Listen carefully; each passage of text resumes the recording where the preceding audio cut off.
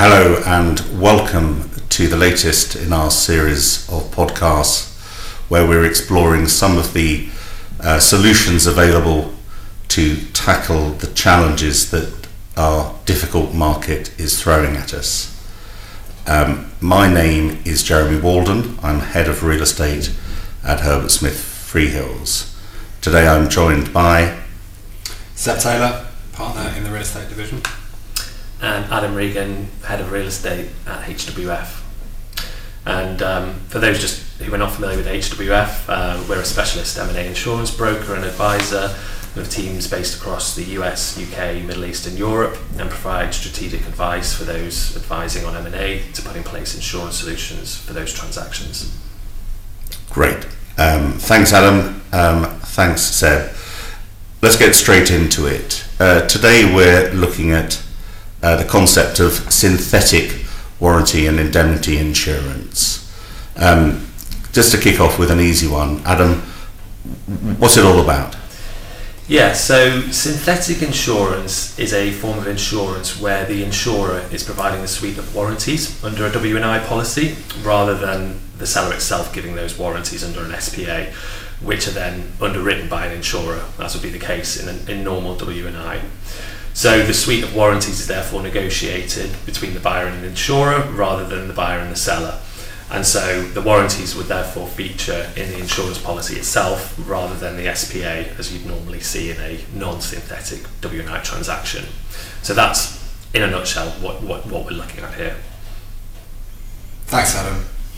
Are there any other significant differences between a synthetic W&I policy as opposed to a more traditional W&I insurance product that we see is it being used in the UK corporate real estate market? Yeah, so I guess the first one is kind of what I've just mentioned. So there are no warranties in the SPA. So you're going to see those warranties in the policy itself, and clearly, therefore, you're negotiating those with the insurer. And so as a result, the insurer is going to be, a lot more involved, let's say, than you might normally see them being. And in terms of who provides what and when, certain insurers sometimes provide their own synthetic set of warranties, which are pre-agreed at quote stage. Others can actually require the buyer to provide a set that's then negotiated with the insurer as diligence unfolds. And we see advantages to both. So the former effectively will give the buyer more certainty at the outset as to cover and potentially speed of delivery, whereas the latter may, because it's a buyer side produced set of warranties, give you a broader coverage if the diligence is there to support it, which we can come on to. But either way, it could mean a more streamlined process than a traditional W&I process, because you haven't got three parties negotiating a set of warranties. You've just effectively got the insurer and the seller, and clearly that may also present cost advantages too.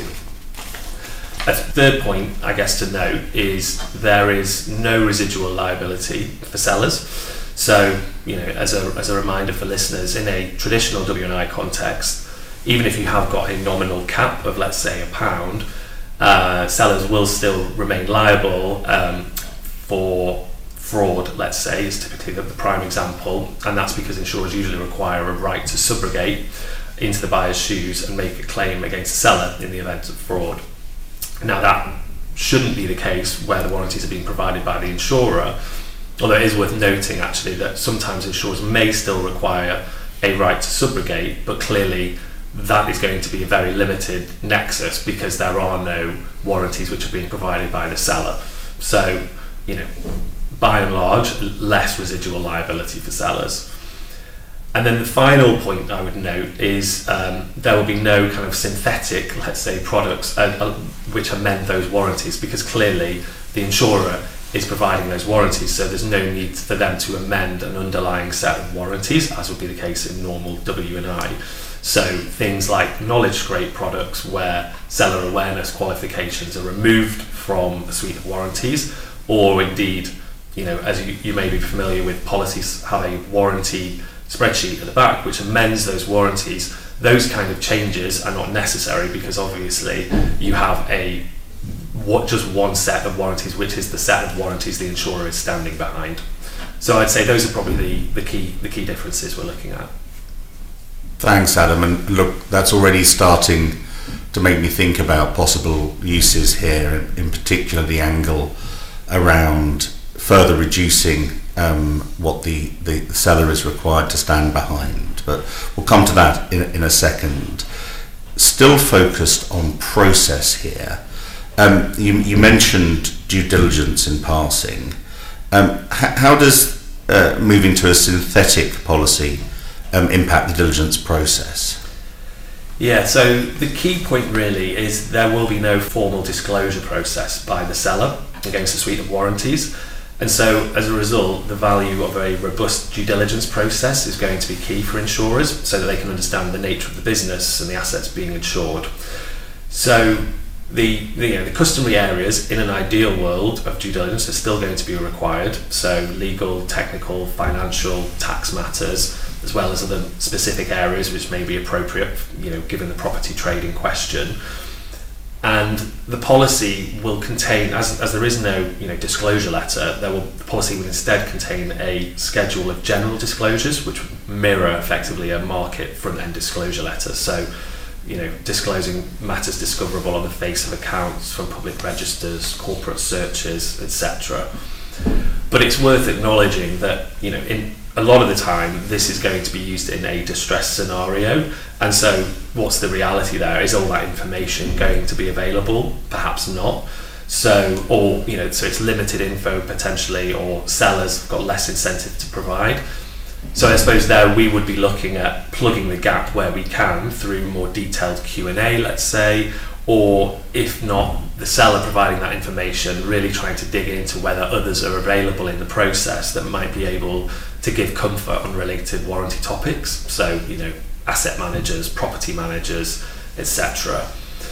But again, as a result of that lack of disclosure, there needs to be ideally a well-populated data room and, as I've mentioned, a robust Q&A process. And we would recommend involving insurers and brokers early, because if you can, it's great to get insurers involved in looking at the diligence package on offer and seeing the proposed warranty package and basically marrying those two up and identifying where the gaps are.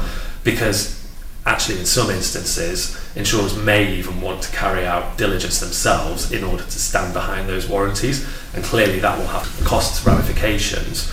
And so those kind of discussions will need to be front loaded if there's actually more work to be done. So, again, we just recommend in those discussions taking place as soon as possible. And I guess I would finally mention that the suite of warranties is going to be very closely aligned to that diligence, and that's probably more so than in a usual process because there isn't that general disclosure process. So it could be the case that if you haven't got the right diligence, you're just not going to get cover for those warranties. And related to that, some of the broader kind of sweeping warranties that you may sometimes see in SPAs, which you may get cover for, may not be coverable under a synthetic policy. So, because there is no general seller knowledge or disclosure against them. So things like management accounts warranties, ordinary course of business warranties, statements of opinion, actions of third parties will be more of a challenge to get insured.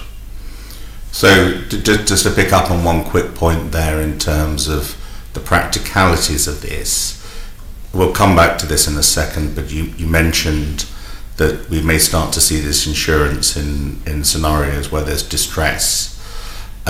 We shouldn't assume that this therefore means a diligence light process. And so if we're heading towards a distress scenario, the gathering of information quickly and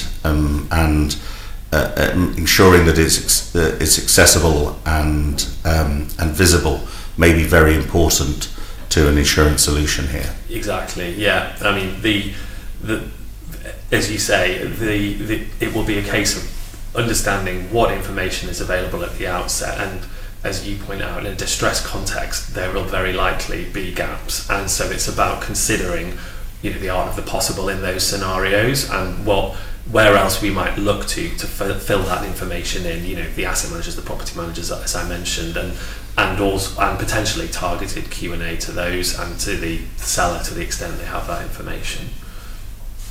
Thanks, Adam. You mentioned timing just a few moments ago, and broadly speaking, can we just build on that? Broadly speaking, when should you start speaking to broker in respect of a synthetic W&I policy, and what are the timelines for getting a policy in place? Yeah, so although there have been questions, especially in the early days, around timing and whether this is going to add, to a more lengthy process, generally it shouldn't really take any longer to the usual timelines you'll be used to for putting in place a W&I policy. So, broadly we say 2 weeks from assuming you have a decent diligence package and a set of warranties which are ready to go. And in fact, even with the increased importance of Q&A and the absence of a disclosure process, that could in fact have some advantages as well from a timing standpoint.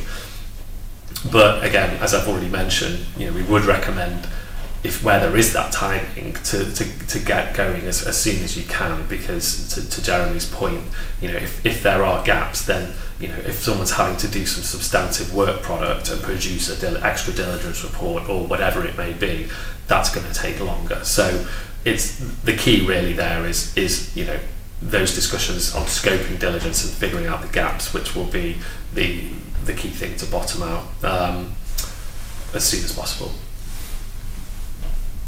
Great. So that's covered timing. Can you give us any guidance on anticipated cost? Yeah, so again, initially I think there was a perception that these synthetic policies would be much more costly than traditional W&I, but in fact I don't think it's a significantly higher pricing that we're seeing. The context is, this is a slacker M&A environment, and so insurers are incentivized to win what business is around, frankly. I think people should expect a slightly higher premium, but this is probably in the range of, other enhancements you may seek. So let's say 10 to 30% uplift on usual premium rates. So not a huge amount. And, as I've already mentioned, there may well be cost advantages in other respects, because, for example, there is no formal disclosure process, which can be costly. And then I would also just finally note that there are also underwriting fees which are relevant as usual, and again that may attract a slightly higher percentage. So again, let's say around 10 to 30%, and that's to reflect the fact that insurers will be more involved in the warranty negotiation and need for a more rigorous Q&A process. Thanks, Adam. That's really helpful. I think we've touched on a couple of these factors already, but could you give us a bit more background as to why you think this product has become more prevalent in the last few years? Yeah, so I guess the background is this product's been around, for those who aren't familiar, for about 5 years now, and I'd say its use is still relatively low versus use of non-synthetic products. So I don't think it's probably anywhere near prevalent, but I think it is certainly on people's radar now more than ever, given the current economic climate. And most insurers, I would say, are sufficiently familiar with the concept now and the product to feel that they can offer cover in this way. So it's not a niche part of the market anymore. It's something that I think most insurers would feel comfortable quoting on that basis. And I'm guessing, given what's going on in the wider real estate market in particular, we're assuming that this trend is going to increase. Yeah, I think so.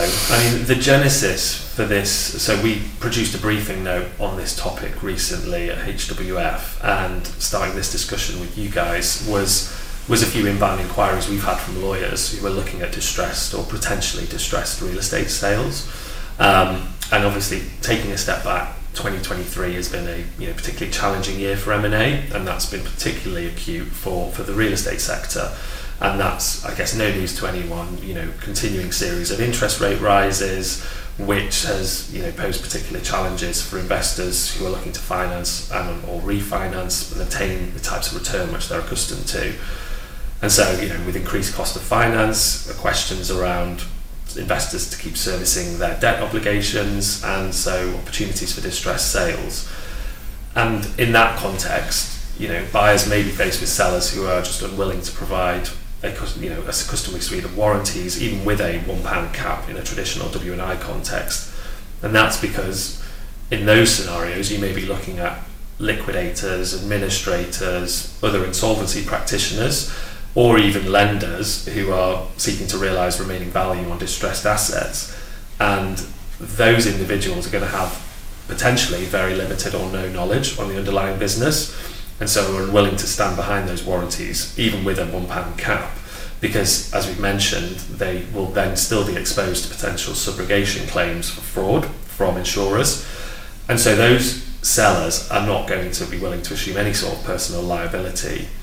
And so in that context, you can see how synthetic W&I insurance is a useful product that can be deployed, because it will provide buyers with meaningful recourse to an insurer in relation to any issues that subsequently emerge, and it won't expose those insolvency practitioners or lenders to related liabilities.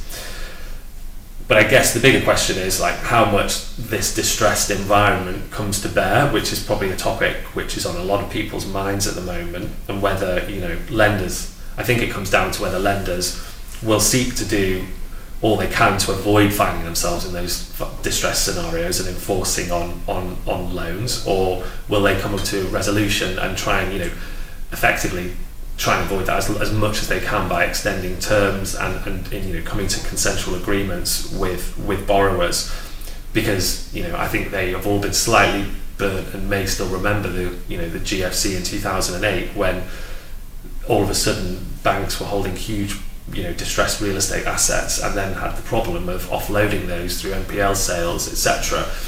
So whether we'll see that level of distress remains to be seen. But you are also seeing the beginnings of some of that distressed environment, I think, on the continent, in jurisdictions like Sweden and Germany, with the huge walls of maturing bonds, and the likes of SBB in Sweden, for example, downgraded to junk status, and some of their assets being acquired by Brookfield. So I think we are in a distressed environment already, certainly on the continent, but whether we really see this product take off, I think depends on as I say, in good part, how the lenders are willing to react in this environment. It's that aspect that I find super interesting about this product. When we saw those distressed sales come through during the financial crisis, a lot were made materially more difficult by the absence of effective cover on acquisition, and secondly, the level of discount applied to a distressed sale was very significant to reflect that. So I think we're interested in this because it potentially provides a solution that kind of bridges that gap. Yeah. The difference in pricing expectation between sellers and buyers, whether those sellers be the equity or the debt, still remains one of the biggest impediments to market activity, and layering on the additional discount to reflect a truly distressed sale, I think is only going to make things worse. It feels to me as if potentially synthetic insurance could be used to plug some of that gap, simply because it lifts the quality of assurance that a buyer will get back to not far off what it would have been had the asset not been a distressed sale in the first place. Exactly, yeah. And as we've already touched on, I think to get to that level, it's just worth underlining that there still will need to be a substantial diligence package on offer, that's going to be key in order to get the types of cover a prudent buyer would be looking for in a distressed context, all the same. Understood. Got it. Thanks, Adam. Last question, I think. Are there any other developments in the world of transactional insurance that we should be aware of? Yeah, and obviously you may be familiar with some of these as well as your listeners, but I'd mention a couple of things here, one of which is the growth of the contingent insurance market, and then the second, the ever-increasing focus on the claims side of things. So in terms of contingent insurance, historically, transaction risk market via W&I has focused on unknown risks, but there's also now a thriving market for known risks. So that's pretty well known, I'm sure, amongst many for tax risks. And so we've looked at many of those in the real estate context. So real estate transfer tax related liabilities being one of them, which we looked at recently in Italy, where, as you may know, tax authorities are very active and can apply decisions in a fairly unpredictable manner. But as well as that, the contingent market allows for traditional deal blockers, so litigation, pension liabilities, or any type of contingent risk to be taken off the transaction table. And that insurance, while more expensive typically than the W&I insurance, it's still maybe a fraction of the price of other solutions which may be on the table. So, a price chip, let's say, or reserving for an indemnity.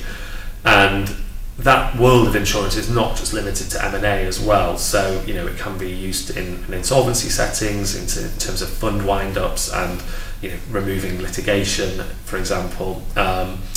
So, yeah, we at the same time I joined HWF, an ex-Freshfields litigator, James Williamson, also joined, and he heads up our offering in this space. So he's always happy to chat about those kinds of known risks, and however exotic they may initially appear to be from a traditional insurance solution, you'd be surprised that there may well be one.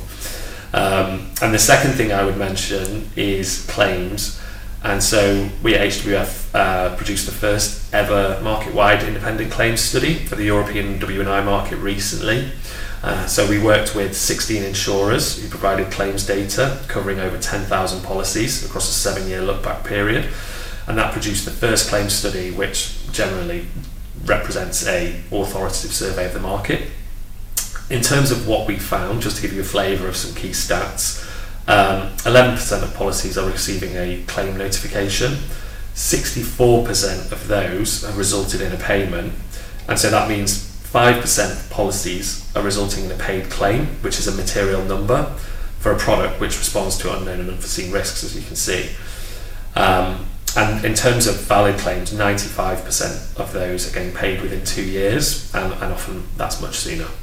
So, we think that's an interesting case study, and it shows, these stats show that not only the value of W&I as a product, but also the worth of the fact that insurers are actually paying out claims under these policies. Great, thanks Adam. Right, look, thank you Adam, thanks Seb. Super interesting discussion from my point of view. I hope I'm okay to offer this, Adam, but I'm sure if any of our listeners have follow-up questions, that they should feel free to reach out to you direct to raise them. Absolutely, yeah.